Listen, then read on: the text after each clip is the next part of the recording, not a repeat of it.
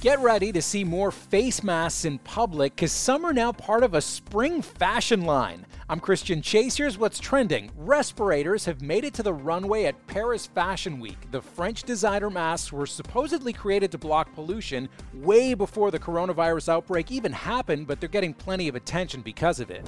A couple of severely hungover British tourists thought they could get upgraded to business class by telling the flight attendant they didn't feel well. Nice try, and boy did it backfire. Instead, the airline evacuated their row, made both women wear a mask, and had a medical team waiting for them on the ground who escorted them off wearing hazmat suits.